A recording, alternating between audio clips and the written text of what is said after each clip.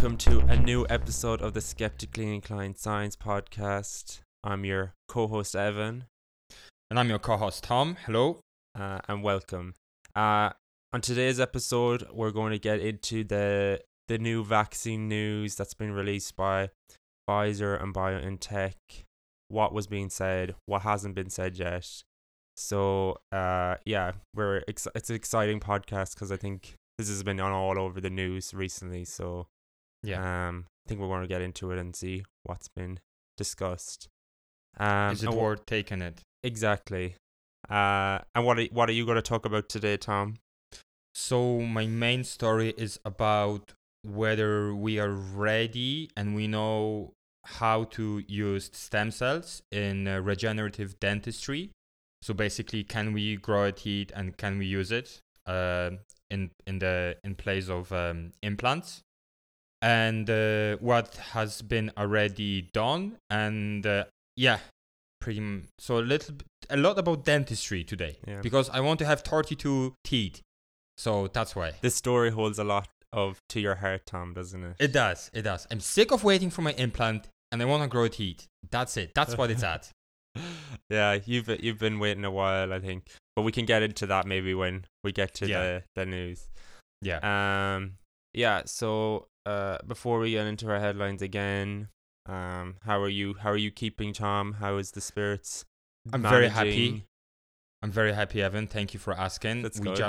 We just coming off a great day for Poland, the 11th of November, the Independence Day. Loads of neo-Nazis on the streets, so the usual.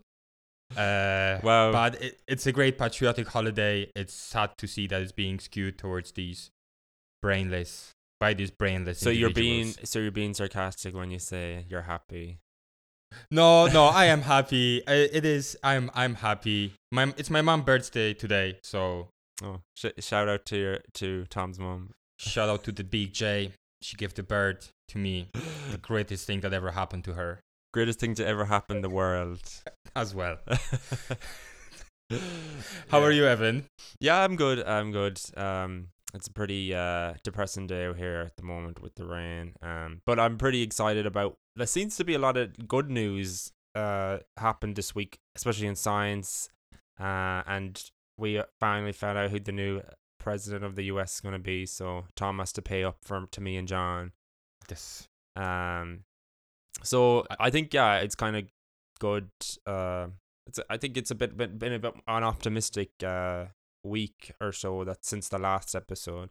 I'm still really annoyed. I'm really looking because at the moment the gyms are closed here as well, and it's kind of I wish I could have. Because it's so dark when I come home. I think everyone is feeling this is like you want to do exercise, but then there's no incentive now because you can't go to the gym. It's too dark to nearly go out and do exercise. Yeah. So I'm doing running. I'm doing 5Ks. Are you actually? Well, I do. I'm trying to do it like 1 or 2 times a week. I'm not doing great times, like maybe just under 30 minutes. Well, it's still nice to get out. Yeah. Where you were doing 5Ks in the summer as well. I was, but then I stopped. I just got to the point when I was looking too good for myself, and I had to just bring the levels down. You were looking out for other men. You didn't want to overshadow them. Yeah. I don't know. Did you ever have this problem? I've had this, and John can resonate. He's been hearing me every time. Every time now I've gone for a run, and I'm fine where I'm going, and then I'm like halfway through the run. I'm like, I need to go to the toilet. I need to go for I need to drop the kids off the pool, if you know what I mean. So disgusting. You're so vile.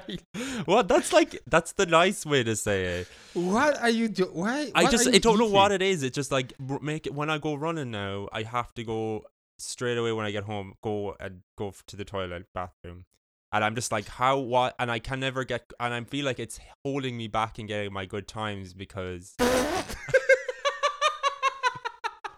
Is it slowing you down? But I don't know, maybe, or it's just like the discomfort. So yeah, I was like, if anyone listeners has had this problem, can you please give me some, possibly give me some tips or whatever. John Do was you saying drink- maybe I should drink some coffee before I go out running, but I'm like, I don't know how want to have to just do that every time. I think you should smoke 2 cigarettes and drink a cup of coffee, and Yeah. that would allow you Clear. to drop the kids, Just- and then you can go for Yeah. go for a run. Yeah, maybe I'll take up smoking just for that. It's a one way to do it. But Evan, do you know when do you remember when you humiliate me when I with the quiz? Yeah, the Irish quiz. Yes. So as I said, because it was the Polish Independence Day, and you spent a lot of time with me hanging out, so I'd like to check how much of my Polish heritage are you aware of? Okay, this could go very wrong. I think bad. So it's only 3 questions. Okay, and, just well, can I just say as well, Yeah. like you got 0 out of 3 on my one, so if I can get 1, then I'm better than you. Okay. It was really a hard quiz, and I still think that Boxing Day should be accepted. But anyway, No.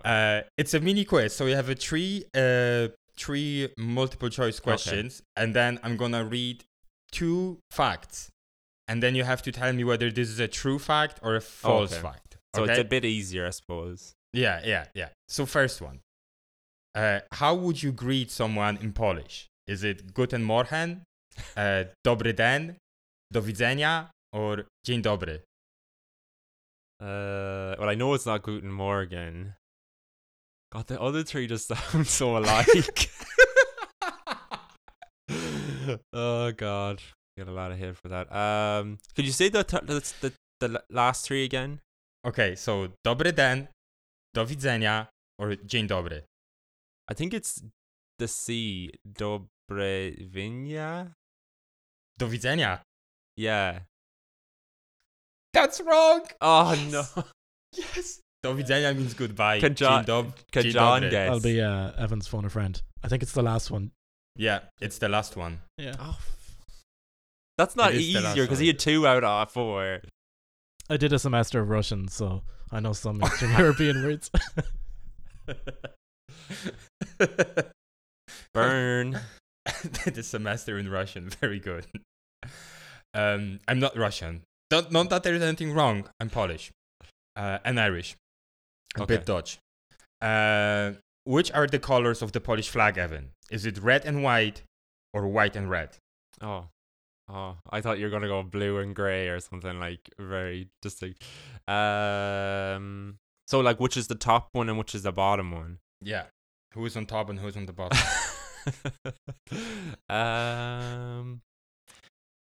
I think this is gonna be. I think it's white and red. John, do you agree or not? I disagree, Evan. It's red well, on top. the Polish flag is white and red. Oh yes, What? I got it right. I thought Oh, it was. God, Yeah, Russian Suck it, Russian John. semester of Russian was useless. Okay, so you got Okay, so I've done like. So 10. both of you have 1 and 1 point each. Okay, yeah, we can compete for the last. So the third question, and I think this is the easiest one. Oh. Where is the Wawel Castle located? Is it in Gdańsk? Is it in Wrocław? Is it in Krakow? Or is it in Warsaw? Oh, okay. I know this one, but I'm gonna let John answer first. Yeah. I'm gonna guess it's where you're from, but I can't remember if that's. What were the last 2? Warsaw and. Is it Krakow or Warsaw then? I think it's Krakow. Okay, Evan? Well, yeah, it's Krakow. Yeah, it is Krakow. 'Cause So we you went both to got that Krakow, right. yeah. Yes. So, okay, and now we're moving on to the fun fact. Okay. So a guy called Jan Szczepanik in 1901 invented a bulletproof vest, and that the same design in 1902 saved the life of King Alfonso XIII of Spain during an assassination attempt on his wedding day. This is a true story. Did Jan Szczepanik invented bulletproof vest? And When did was it this? save- Sorry. 1901. Yeah, I think it'd be an elaborate story if it wasn't true. John? It's an elaborate story, but I would have thought they would have used bulletproof vests then in World War One. I didn't know if they did. I'm gonna say yes. It's a true story. It is a true story. Yeah. And another one, the last one. So you all know Yeah. Polish thing pretty well. Although, okay, well, let's see. Maybe this one's gonna get you. Henryk Manguski. He could not come to Poland after the outbreak of the World War II, and at the time he found himself in the US. So he was an engineer, and in 1941 he was involved, and he did develop a very first walkie-talkie for the US Army in 1941. Is this a true story? Was it World War II? Yeah, 1941 is World War II, yeah. And who? Oh. So he was a Polish guy stuck in the US because... he's in the US. He's in the US because Nazis at the time occupied Poland. Yeah. He's an engineer, and he developed the prototype of handheld receiver for the US Army, which is a walkie-talkie. The very first one. I'd say so. I'd say true. I think that's around the time they were messing around with radio waves, so I'm going to say and true. it's in the US, so that's why I would think it would be. This is also correct. So you both have excellent Polish knowledge. Congratulations, guys. Yes. Yay. Very round of applause for us. I couldn't humiliate you as much as I would want to. Here's a question. So who betrayed Poland in World War II? Was it Germany? Was it Russia? Was it the United Kingdom? All of the above. Everybody betrayed Poland. Nobody helped us. We were on our horses trying to fight tanks, and nobody came with help. But you're not bitter. No, we got over that. Okay. So that was we should maybe get into our headlines on that note. Yes. Let's move on. So yeah, what did you want to discuss in the news headline?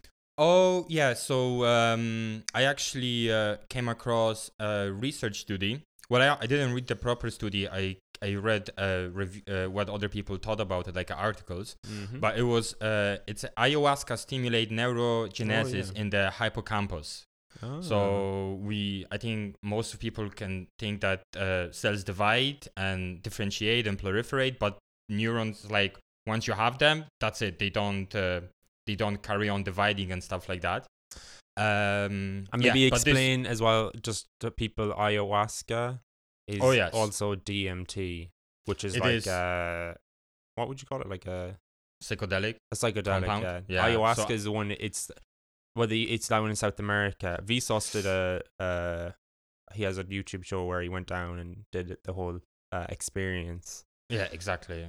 So it's kind of it's a psychedelic thing. It's a plant, ayahuasca. It contains the DMT. It grows in Amazon, and the native tribes and the shamans were using it to get connected with the gods and future and stuff like that. It is produced this compound, psychoactive compound DMT, and DMT is unbelievable. It is the strongest psychoactive compound, and every living organism produces it. Like me and you, when we sleep, we produce DMT. And some people think like when you are like clinically dead, so there's still time to bring you back. But with the end of the light that the people see, or like the images, they say it's because brain releases like higher levels of DMT, and that lets you like trip. So that's why people do that thing where they maybe asphyxiate themselves and then try and bring themselves back. Yeah. But also the ayahuasca, except for DMT, it also contains compounds like harminin and tetrahydroharminin, both of which have previously been found to stimulate the formation of neurons from stem cells in a petri dish. So this was the first thing, and then they moved from petri dish into the mouse models, and they literally got mice high on ayahuasca, and so they treated them with a trippy beverage, and you want this trippy beverage. Yes. So the challenge is to activate our dormant capacity of the formed neurons and thus replace the neurons that die as a result of the disease. And they did it for the mice. They treated them for a period of time, and then when they gave them like a kind of a test to test their memory and stuff like that, the mice treated with the psychedelic beverage performed better than the one that were not treated. And were the mice were they just wild type mice? or were they lacking something? I don't know that. Okay.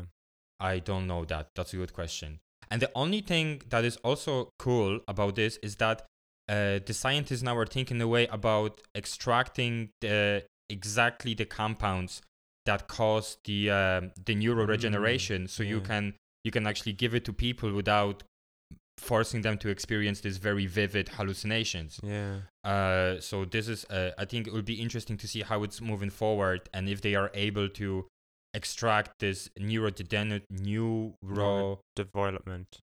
development compounds, so they can rebuild the neurons and leave out all the psychedelic trips. And it's a thing that is run by the scientists from Madrid.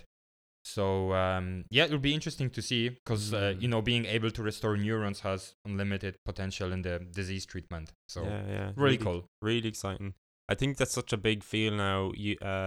Like companies switching to using these once prohibited drugs to try and treat like neurodevelopment disorders. So recently in America there was loads of states legalized not only marijuana but also psychedelic mushrooms. And I think there are studies showing how MDMA can be used for treatment of depression and PTSD and schizophrenia, I think, and schizophrenia. Yeah, so we've been all taught how bad drugs are, and they've been labeled. And of course, it is wrong to abuse drugs, but maybe it's not all evil. Maybe there are things that we can extract and use for our benefit. Yeah. It's just annoying because I'm aware that I think in America they still treat even mushrooms as like a really high level drug. So it's to get approval to do trials on it is very like in humans. I think it's very difficult. Yeah. So I just hope that there can be a push to maybe like look into treating other disorders. And the other thing I was going to say is you should definitely tell Joe Rogan about this. So since he's such a big fan of DMT. He's on my speed dial. So yeah. He was I would call him later. Best buds. Yeah. And what is your so this is actually a really good story as well. It's looking at prevention of HIV in Africa, where as we know, HIV is like endemic in a lot of places in Africa, and at the moment they use a lot of prophylaxis drugs, so that the individuals would take these tablets every day to help prevent obtaining HIV. Well, there's a new study now done where they found that this drug, it's called cabotegravir, and that it's an injection, and when it's taken once every 8 weeks, it's safe and it's actually more effective than current daily oral pre-exposure prophylaxis in preventing HIV in women. And this is according to the U.S. National Institutes of Health. So it was shown that after interim analysis that when they were both compared, cabotegravir was 89% more effective than taking the drug every day. Is it cheap? I don't know about the price, but both trials were funded by the National Institute of Allergy and Infectious Diseases in America and the Bill and Melinda Gates Foundation. I have to say, they do great work in Africa and helping prevent diseases. And they had this study already done in men and transgender women as well, and they actually stopped the study because it was so effective, the injection group, compared to taking the tablet every day. They're not saying that taking the tablet every day is that much worse. I think it's just because people will forget to take it every day, or they won't bother take it every day. They'll be like, oh, I'll skip it one day or the other. And I think that can play a role in why it might not be as effective as whereas if you're just getting the injection like every 8 weeks, you just have to go get the injection and then you're actually protected for a while, and you don't have to be as proactive.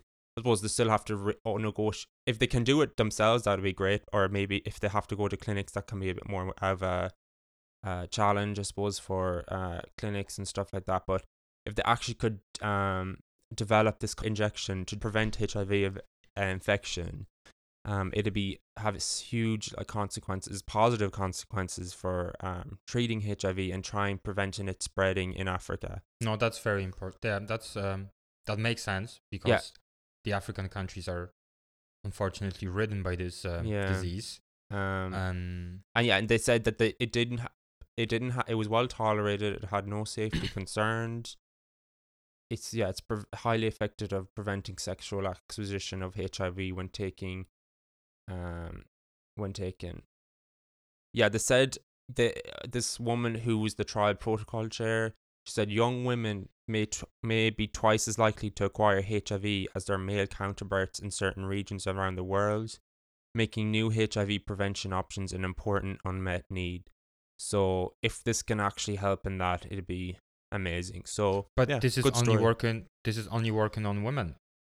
No, they so this was this study I'm talking about was in women, and they showed that it was more effective, this injection. Not to say that they can't use the other treatment, which is called Truvada, which is like you take it daily. They already stopped a previous trial with men and transgender women because it was so effective. So really interesting, and hope it can be rolled out and try and somewhat help tackle this problem in Africa. Well, if we are to live with another very infectious virus, it's only fair to get rid of another one. Yeah. So I think we should make a trade. HIV for COVID. Okay. So you're just saying like only one virus to rule them all. Yeah. Because if you have, it's too much. We can't. Yeah. So get rid of one, and then we can live with the another one for a couple of years, and then something else will replace it, and the cycle will continue. Yeah, but they said as well it's likely to be more than a year before this cabotegravir will be widely available. But we hopefully it can be heavily funded and can be rolled out. So it's great to see some good positive stories that are not maybe COVID related. Yeah, somewhat. Definitely. So recently there was the wild polio eradicated in Africa. Now they're on track to getting preventive work against the HIV. Seems like they're doing great. Yeah. So it's good to see. Briefly before we go in, because I think we'll be talking about the vaccine for a while, so we don't want to delay it. Was the new variant they found of the COVID in mink in Denmark? Yes. And the mink. Yeah. Can I just say minks are terrible animals? I don't know why. I suppose they're using them for fur, but What do you mean? Well, we used to have them. We had chickens and ducks on our farm, yeah, and the minks would come in, and they basically when they kill the hens or the ducks, they just basically like suck, like they bite just to suck the blood out, so they just barely take any blood out of the animals, like your facial expression. But they're very like, it's like super cruel how they kill them compared to foxes who would just like eat them whole or something. So you hate minks? Yeah, they're just awful animals. I think they're just getting back at us for taking their fur. I mean, humans are using them for fur and not eating them. So I think it's fair game. Yeah, so basically, so this mutated variant of the novel coronavirus, it has infected humans after spreading through mink farms in the north of Denmark. And one strain that had been found in 12 humans appeared to exhibit decreased susceptibility to antibodies from previously infected people. And yeah, minks are one of these animals that are susceptible to infection by the novel coronavirus. And again, they're able to spread it rapidly because of the conditions they're kept in these cages. I don't think they are much better than the wet markets in China. No, it's true. Like it easily could have come from somewhere like that as well. Yeah. I suppose the only thing is that there's only minks in these farms, whereas in them wet markets, it's like all the animals, every single one. The Prime Minister said they were going to cull all the minks being kept in the Danish borders, but that's since been cancelled because it would take the livelihood of a large number of people, and they're actually not sure if this mutation is actually dangerous or not. But yeah. But I think they already have killed a lot of them. I think they have killed a lot of them, but I don't think they've culled all of them. But yeah, it's just because they've found now 5 different virus strains that have been passed through the mink population to the Danish people. And the mutations involve changes to the spike protein that the virus uses to adhere to human cells, and this is the protein that's being used a lot in the focus for vaccine efforts. So it just can completely undermine the vaccine work that's already been done. The mink variant doesn't appear to be showing any sign of spreading faster or causing more severe symptoms. So there's still people skeptical if this is actually could undermine it, but it's still implications that there is been a change in the variant, and we will see, I suppose, if this becomes significant. And if the antibodies don't work as well against that virus, then there is your herd immunity plan going down the sink. Yeah, because it will end up reinfecting. Yeah. If it's changing, yeah. Well, the only thing is that hopefully we can all effectively remove it from the population, the virus. The mink. The virus. the virus before it can maybe have a significant change that can cause something serious. Yeah. Well, hopefully it's all gonna be done before the 20th of December. Before you go home, is it? Hopefully, yeah. Yeah. Okay, cool. So that's our headlines. So yeah, we'll just go into our main stories. I think so. So yeah, maybe you can start, Tom, and tell us about dentistry. The story close to your heart. So close to my jaw. So, so my story is, I suffer from congenital condition called hypodonia, I think. There's a lot of new dentistry terms that I had to go through, and they're not as easy as I thought. So bear with me. And we have my friend dentist will be probably proof checking everything I say right now. So once we release the podcast and then she's not gonna agree with something, we're gonna have to issue corrections. But anyway, so I suffer from this congenital condition that makes my two incisor teeth a baby teeth. So I don't have adult teeth. So one of them has already fell out. He got tired. And so now I have 31 teeth, and I'm waiting for my implant. But I've been waiting a long time, and I got interested into maybe we can grow it in the lab, right? Seems normal. When you're while you're differentiating yourselves, I might as well just grow some teeth while I'm at it. I'm already growing kinda eyes. Yeah, kill two birds with one stone. Exactly. Okay. But anyway, I'd ask my friend about so tell me more about the dentistry and the disease and what's going on. And she said the tooth decay and the gums disease are one of the most easiest preventable diseases ever, because you just have to have a good dental hygiene. But we looked a little bit more into it, and it is true. Common oral diseases, they include the teeth decay and the periodontal diseases, which is the gum disease. And this all happens due to the decay, or some people lose their teeth because they don't have enough space in the jaw to fit everything, or there could be a trauma, getting punched in the face or something like that. That all causes the falling out of the teeth. Data indicates that about 30% of people aged between 65 and 74 have no natural teeth. Oh wow! So that's wild. It's so common though. You'll always be you'll always know someone who's had problems with their teeth. Yeah, it's just.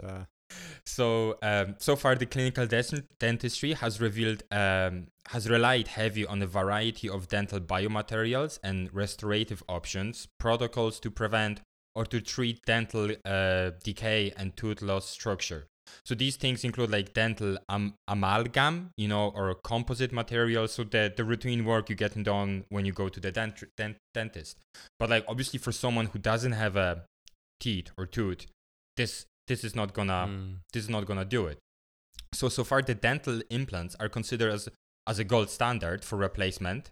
They do not exhibit many of the properties of natural teeth, and they also can be associated with complications leading to the failure. And as I'm going through my treatment, I had a lot of jawbone scans, because apparently once you lose your teeth, your jawbone density is decreasing. So they have to measure my bone density to see even if they can screw in the implant, because some, in some people it doesn't even work. So the developments in tissue engineering and in the recognition of the usefulness of stem cell in tissue repair and regeneration have sparked much interest in application of tissue engineering principles and protocols to regenerate the dental complex or its associated structures. So I was thinking like, okay, I'm just gonna look up for a simple paper and I'm gonna read the paper and that's gonna be my thing. But once I start looking into it, I've noticed that at the start, around 2007, 2010, there was like a lot of papers being published trying to show that they can grow teeth. And then I noticed a switch in the perspective of how the papers were being published. And like in 2018, 19, 20, there's loads of papers showing not actually that they're trying to grow a teeth, but they're showing like they're trying to understand how to grow the teeth. So I think at the start, the scientists thought like, okay, we have the stem cells, we have the iPSCs, let's just differentiate them into the teeth. But then I think there is so many like molecular processes and pathways that influence the growth of the teeth that now they're switching, rather than just growing it, to kind of deciphering which molecular patterns are involved, how what kind of medium you should prepare, what kind of reagents should be in there to promote that everything. So there's a lot of focus now on what promotes tooth growth rather than just growing a Can I ask though, have they actually successfully done it? Yeah. Okay. So yeah, it was successfully done, but the work that was successful was done on the mice embryonic stem cells. Oh, so it's just in mice. Yeah, and not even stem cells, because I don't think with the stem cells they just don't know how to properly differentiate them into the tooth. So, and when you use the embryonic stem cells, they kind of they programmed somehow already to reach that level of tooth development compared to the induced pluripotent stem cells. Just in case people wondering, the induced pluripotent stem cells is when you got any tissue and you reprogram it back to the start, so it can still go differentiate into a lot of different tissues. So you already have, like, I don't know, like a lot of people just like muscle tissue, and you'd reprogram it back to like a pluripotent stem cell and then differentiate into the teeth. Whereas the embryonic ones, they'll be where you get it from the embryo, and then you differentiate that from into the teeth using that method. It's just that there's a lot of ethical issues about using embryonic stem cells because people don't agree with using the embryos. So the induced pluripotent stem cells is like a way of getting around this, but again, you're kind of can be quite a little bit limited, especially as you're saying now. Yeah, and the induced stem cells are, what was it, 2007 that they were discovered. Yeah. So it's still relatively new. Still relatively new in the terms of science. So the tooth development in its own is like super interesting as well, because it's not just like a one cell's going through different stages of maturity. It's actually a combination of epithelial cells of your gums working together with mesenchymal stem cells, which is the lineage that can differentiate into like the bone and tissue and fat tissue and stuff like that. So it's actually this reciprocal relationship between the epithelial and mesenchymal cells, and the development starts in uterus.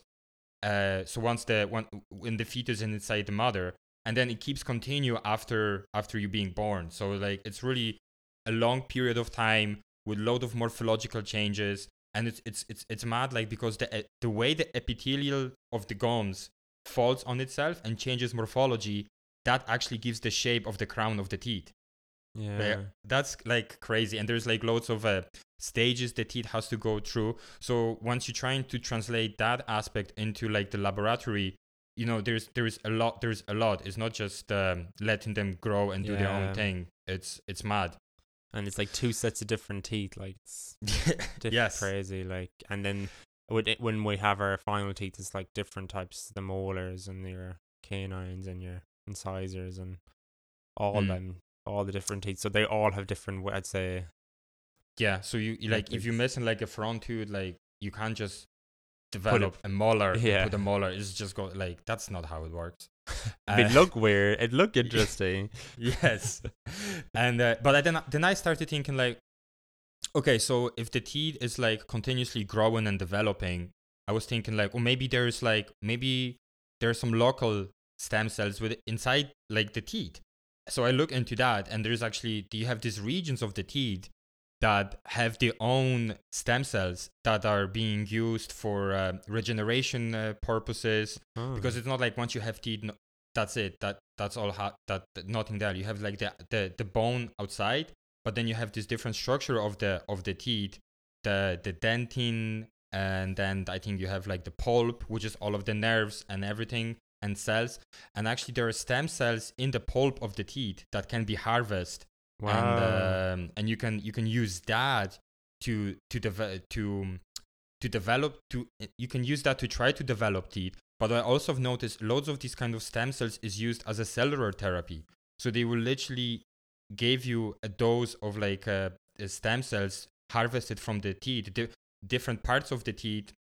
From different parts of the teeth, you can harvest different types of stem cells, and they actually being used as a cellular therapy. So you're just being given the stem cells to maybe kind of rebuild aspects of the teeth that are missing if the disease is not progressed further on. So I think in my last slide I have like a list of clinical trials and what has been done. But what I wanted to tell you is like first two development took place in 1969. Oh wow. And that was a seminal work by Collar and Braid, and they actually used the embryonic dental epithelium and mesenchyme cells, and that's all work done in mice. You can't use human embryonic stem cells. Yeah. And but actually, and this is why science is mad. So they grabbed these cells, embryonic dental epithelium and mesenchyme cells, and they grafted it into anterior chamber of the mouse eye. This is like, why do you want to grow it in the eye? Yeah, cruel. It's so weird. But why did they? I don't know. Is I it? have no idea. But they just grafted into the eye. But yeah, Is it because it's a sterile environment? that could be a good idea. The eye is immunologically privileged, so it's easy to introduce different genetic treatments to the eye because that would not elicit immune response. Yeah, maybe, John. Thank you for that.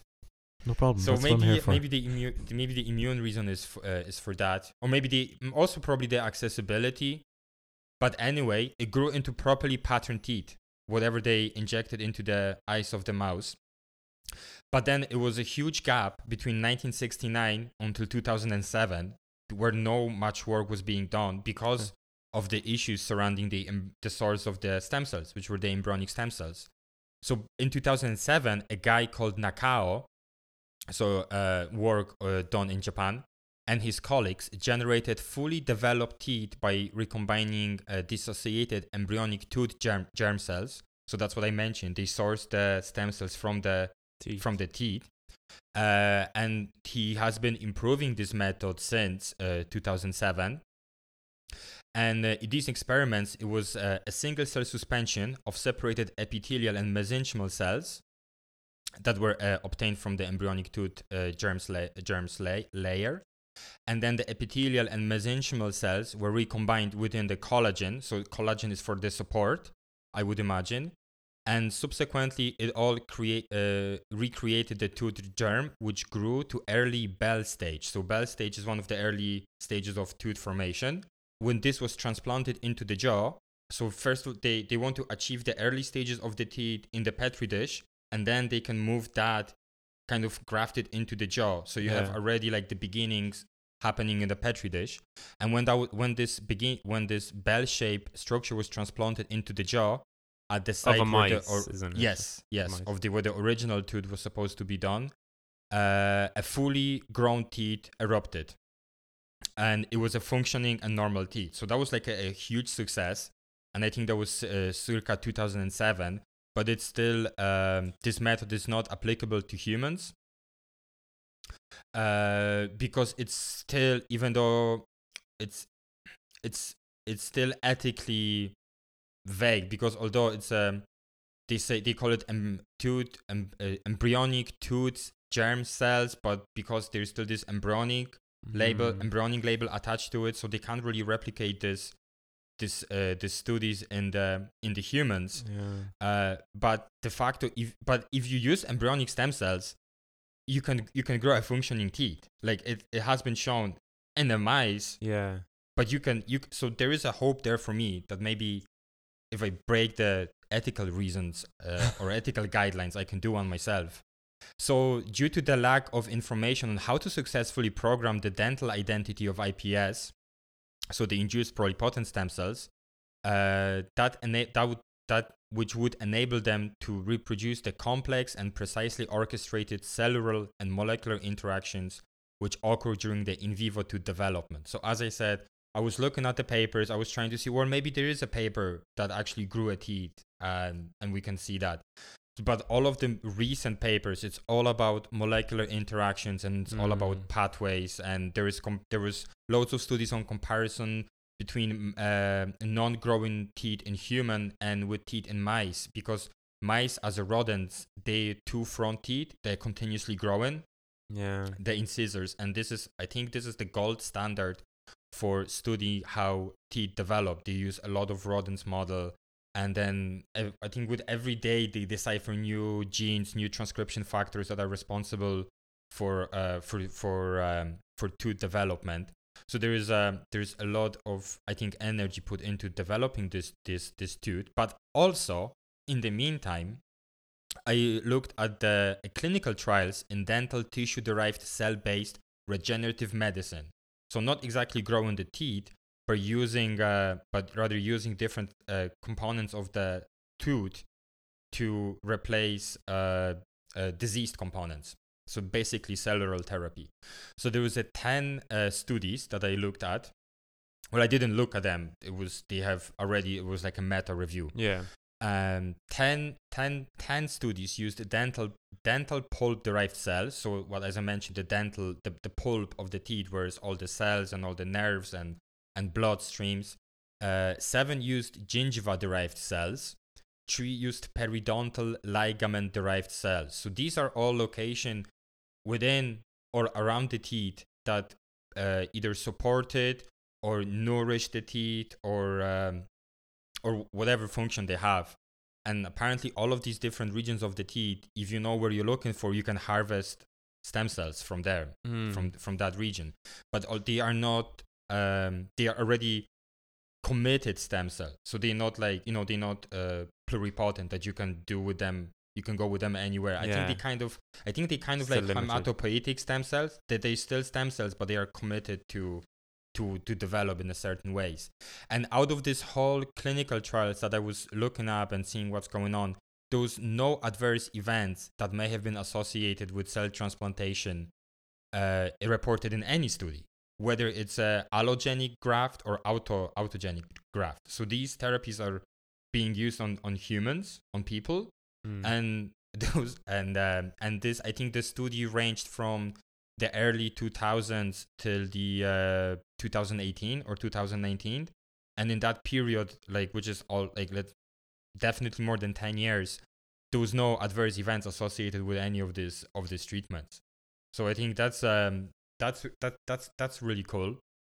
But so basically they're just taking a little bit of some kind of the tooth that's already been diseased, and then they just basically grow it up, regrow it ex vivo, and then re-put it back in. Is that how it works then? I think they take the cells. They probably handle them in a way to be suitable for what treatment they want to use them for. So they don't differentiate them into a tooth or teeth, and they just want to have.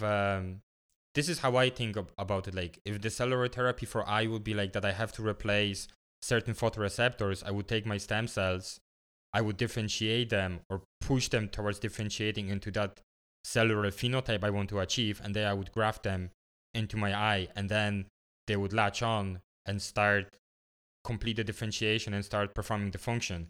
And I think this is what happens here. They taken these stem cells that were derived from different aspects of the teeth, they push them towards the kind of phenotype they want them to see, and they graft them into the tooth or the teeth. Yeah. and they then they take over, and maybe they can regenerate the pulp, or they can contribute in one way or the other to make the teeth healthy again. Oh, okay. Of course, yeah. So it's not completely replacing it. It's not replacement. It's regenerative medicine. Yeah. Okay.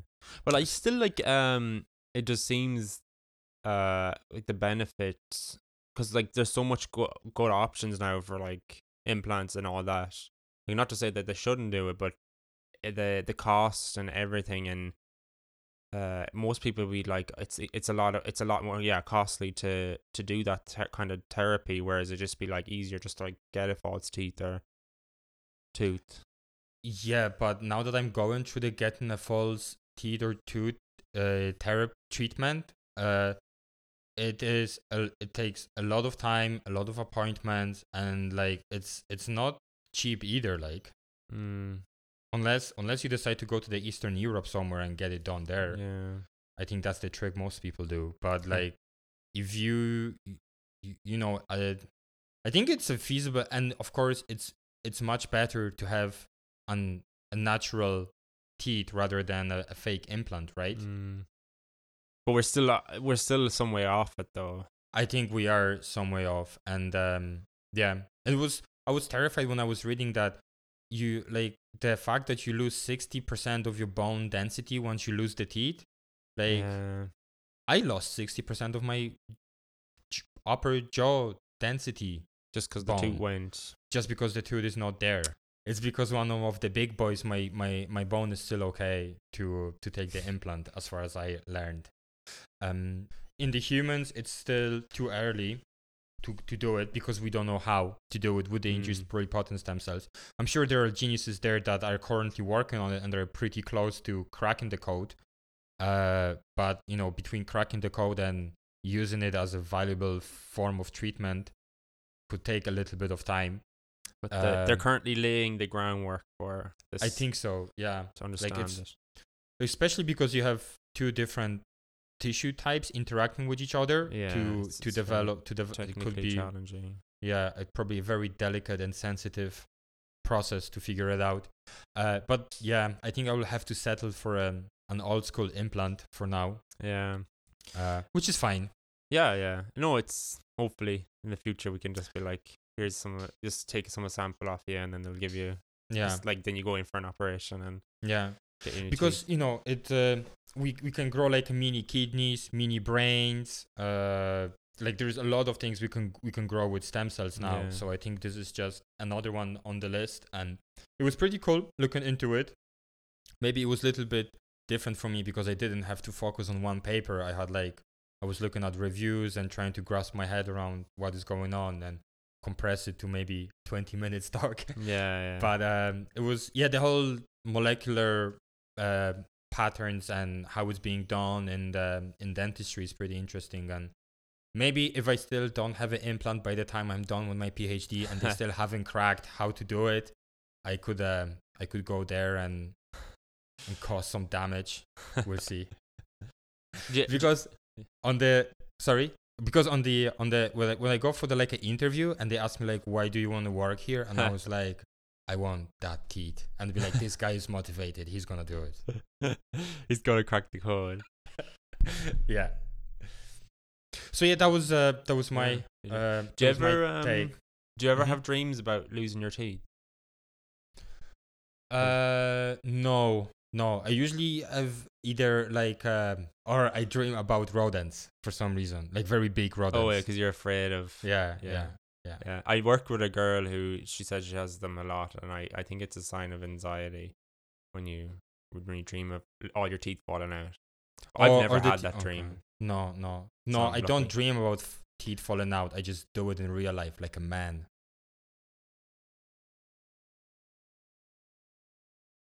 Okay, yeah, that was great. Jeez, you read a thorough research into it.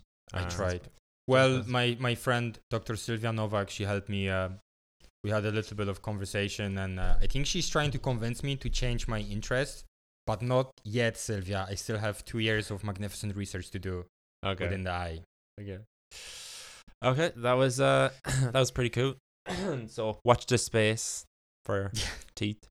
Yeah. Yeah. So then I'll just go into my story then. So about the vaccine development. So it's all over the news this week. I'm sure I wouldn't be surprised when this episode drops that something else might be released about more vaccine research results. But I'm just going to focus on the Pfizer and BioNTech one because that's been the one that's been the news has been released. So this vaccine candidate that's been developed by Pfizer and BioNTech has been shown to be possibly 90% effective in preventing COVID-19 in participants without prior infection. The first interim analysis of the phase 3 trial has shown. So the study, it began back in July. They went from basically a phase 1 trial and then they went phase 2/phase 3. So it's kind of different to what the other big pharma companies had done, like Moderna and Cambridge. AstraZeneca. Yeah, that I talked about previously, where they went from phase 1-2 and then they went to phase 3. So that's what I thought they would be the ones first, but Pfizer and BioNTech did this combined phase 2-3 study, so they kind of removed a step.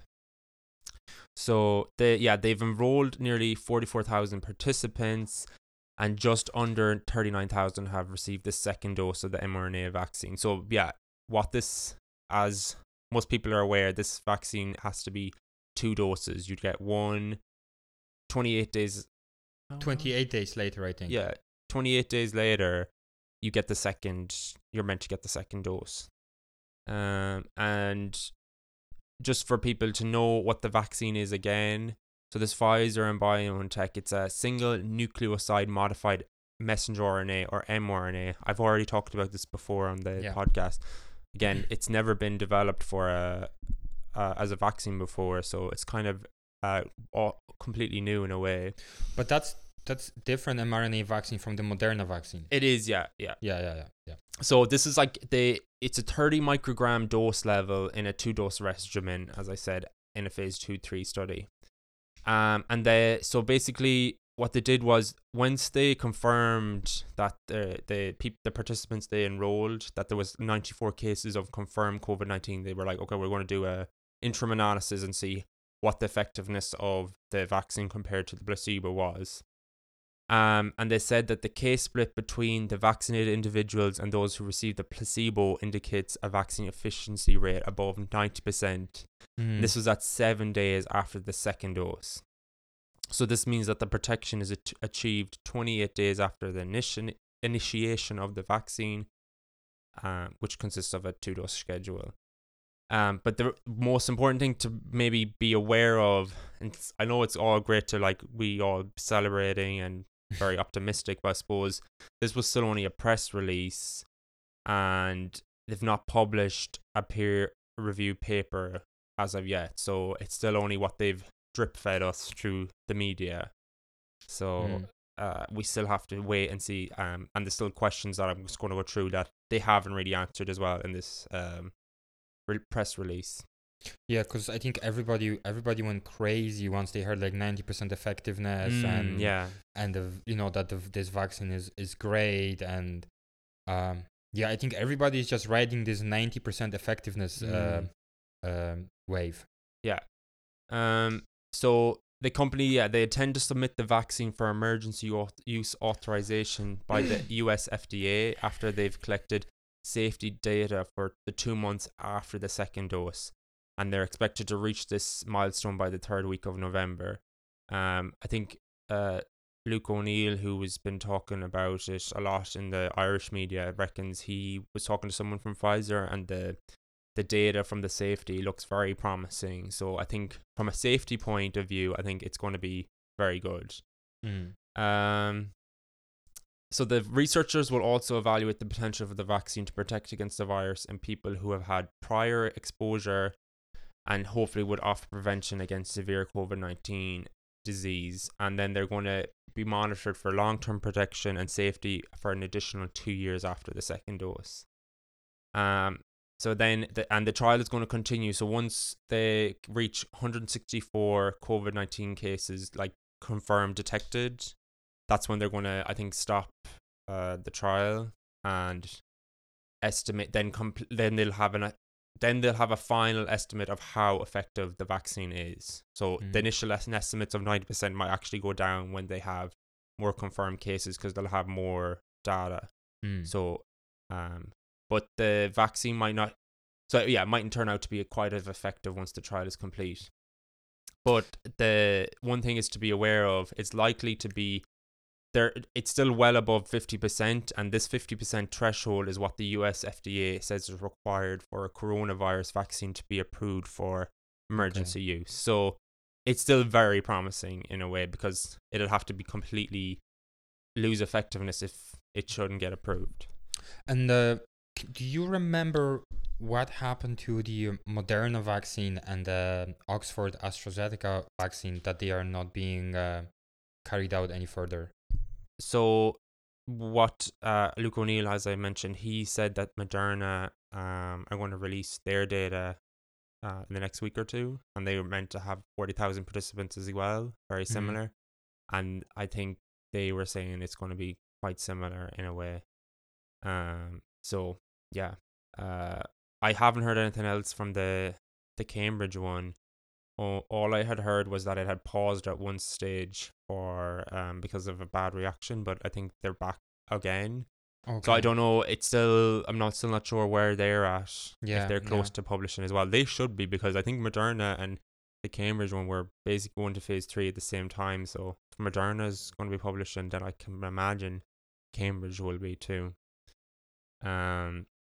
It's interesting. I think the issue with the Pfizer vaccine is the storage and transportation, right?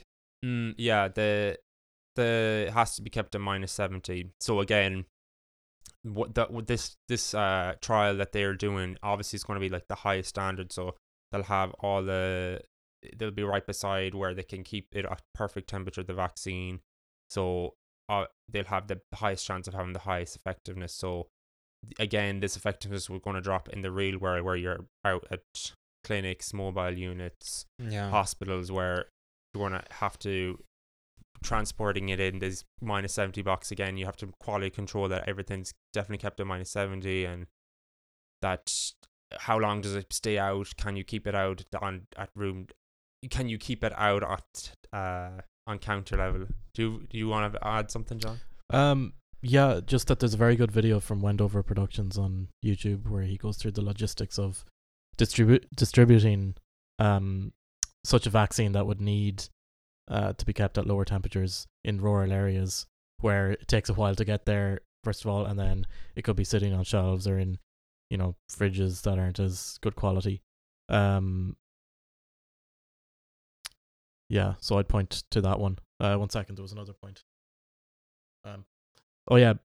So because what I would see the Pfizer vaccine with such a high efficacy rate, that gives them a good buffer, I guess, because they were looking for about 60%. So if it drops in transit, they have a nice buffer there that might keep it still it might maintain its efficacy. Yeah.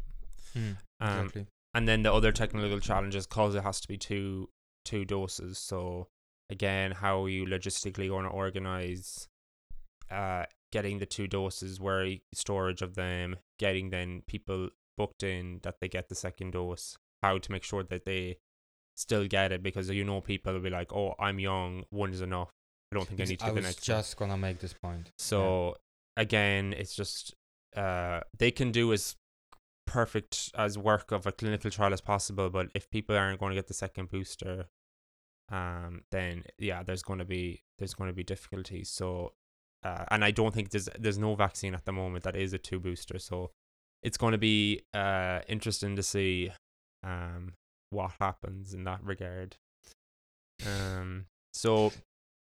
But it is good news. Yeah, no, we can't take away from it. It is very exciting. And I hope it looks the real deal, but yeah. I think the only thing that I managed to look up I think it also promotes. I think it's predominantly promotes T cell responses over the B cell responses. So Okay. so I you don't look. think they've released that. I read it somewhere, or maybe I'm confusing it with the Moderna vaccine.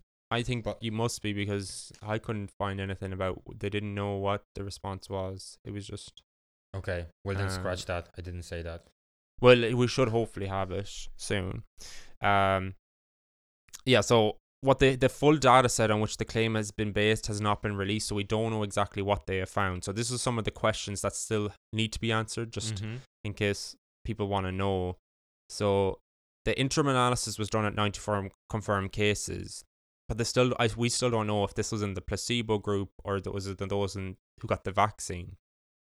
And you would assume, because they said the split of cases between the groups suggested that the vaccine was more than 90% effective. So you would like to think that it was in the vaccine group, but we Yeah. still don't know.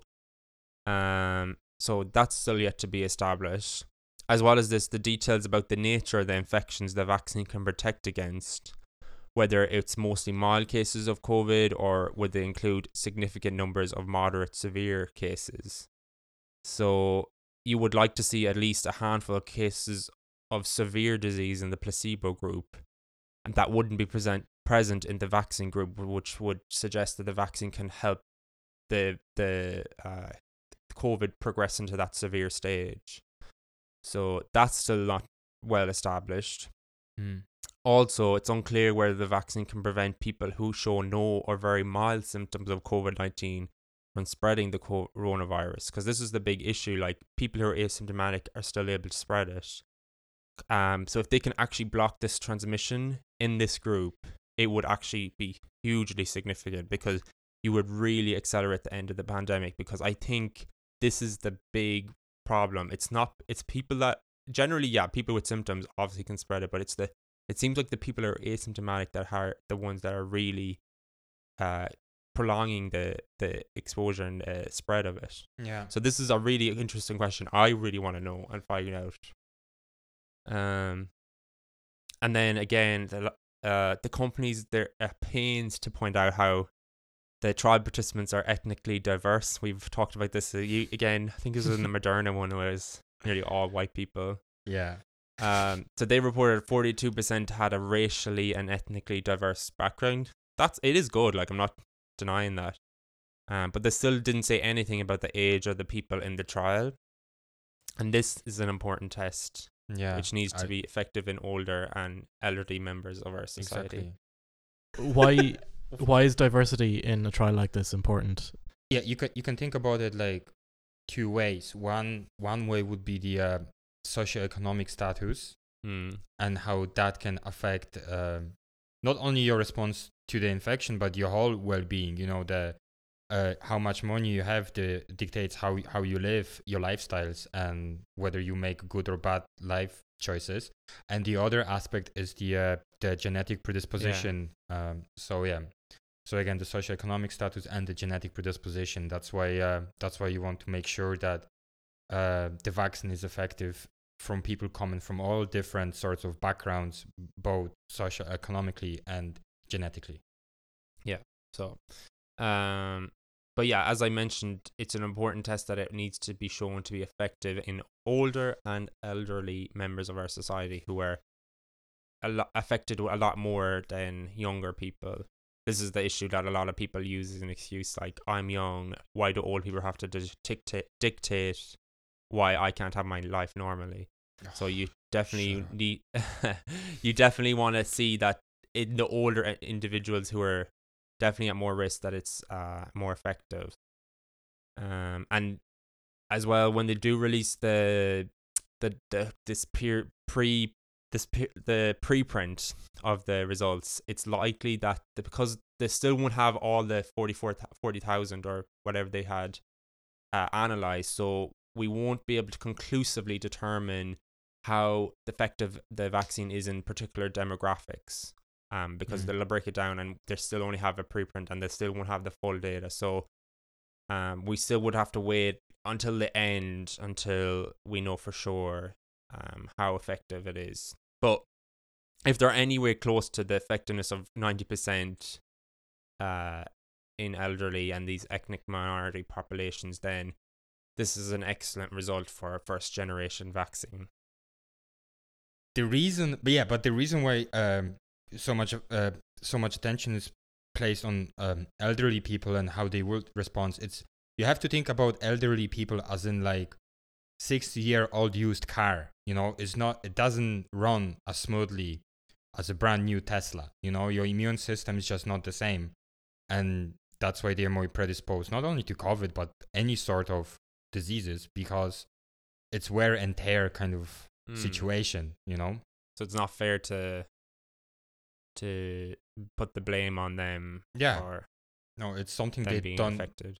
They don't have control. It's something that the older you get, the more control you lose over your body. And granted, you can exercise and run and whatever, but at some point something will break, and the immune system, I think universally is accepted that the older you get, the less antibodies you produce, your immune cells are less prone to elicit 100% of a response. And they can't control that. And this is something that when we develop in drugs like that should be definitely taken under consideration. And then the last question, I think, is how long is this immunity going to last? So you mentioned the T cell compared to the B cell. So B cell is the ones that make antibodies. T cell is more of an adaptive response. So yeah, we don't know how long the antibodies are going to stay present in the blood. Is it going to be 3? Could it be 6? And how is this memory T cell response going to be? So, like, I'm not particularly worried. A lot of people do mention, see a lot of newspapers like, the antibodies are dropping within 6 months, like, and kind of suggesting, we won't have immunity. But the problem we have, like, when we encounter a virus or whatever, we do mount a response, but we also mount this memory response, so that when we encounter the antigen again or the virus, that basically it's already primed, ready to go, that we can quickly adopt this another response to the virus, so that we don't need to suffer the symptoms and all that again. So that's what I would say about that. But again, we still have to see what they say in the paper and how they studied this. It's about to build with the vaccine. It's about to build the infrastructure that would allow us for a quick response to another infection. Because it doesn't make sense to keep the army ready to go to war all the time. You want to have the infrastructure that will recruit the army when it's needed. Like, no country in the world is militarizing itself for no reason unless they are at war. Just be logical. Sorry, they just sounded like an attack on America there. I know. Oh no, I don't care about it. But no, that's an excellent metaphor for what I'm trying to say. Thank you. So that was just all I wanted to say about that vaccine and the Pfizer. And then another the alternative to this is the Russia vaccine, the Sputnik vaccine. I mentioned this already previously. So they released a press release for their vaccine this week as well, just after the Pfizer one. Okay. So again, a reminder what this vaccine is. This is a different one. It's not mRNA. It's a vaccine composed of 2 different adenovirus that produce the coronavirus spike protein, and they administer it 3 weeks apart. So I think it's similar enough to what they do with Pfizer and BioNTech.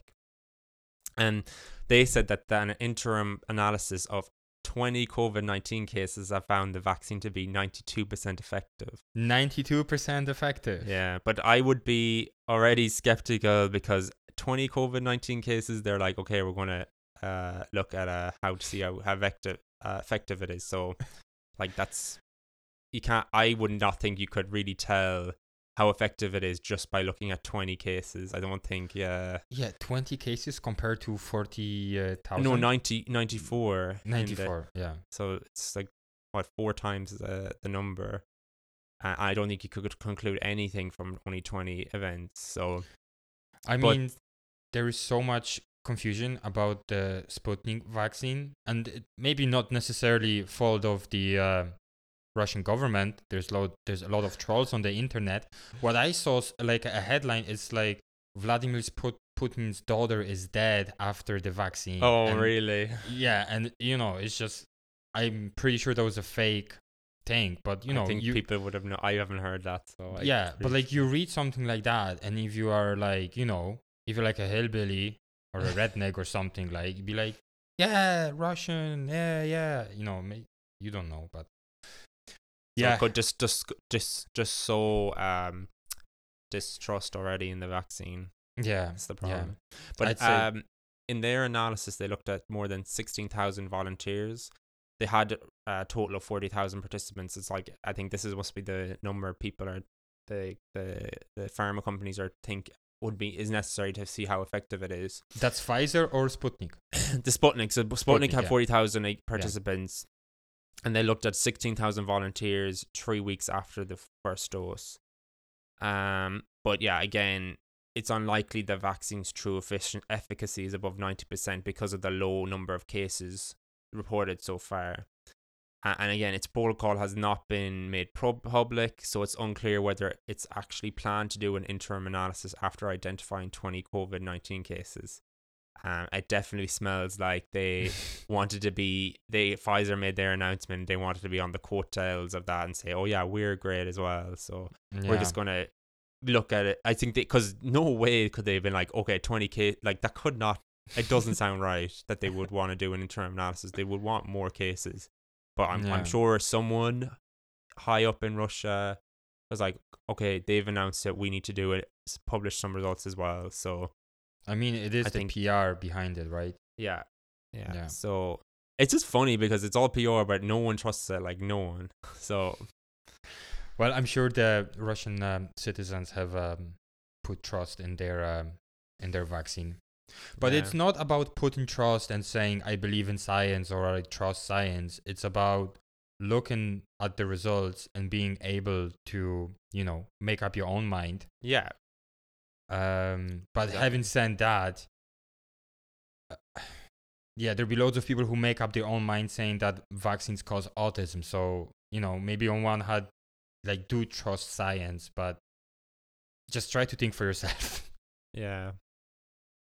It's that whole, me and John talked about that paper that said the vaccines cause autism was actually published in the Lancet, like a high impact journal. So, but it was retracted.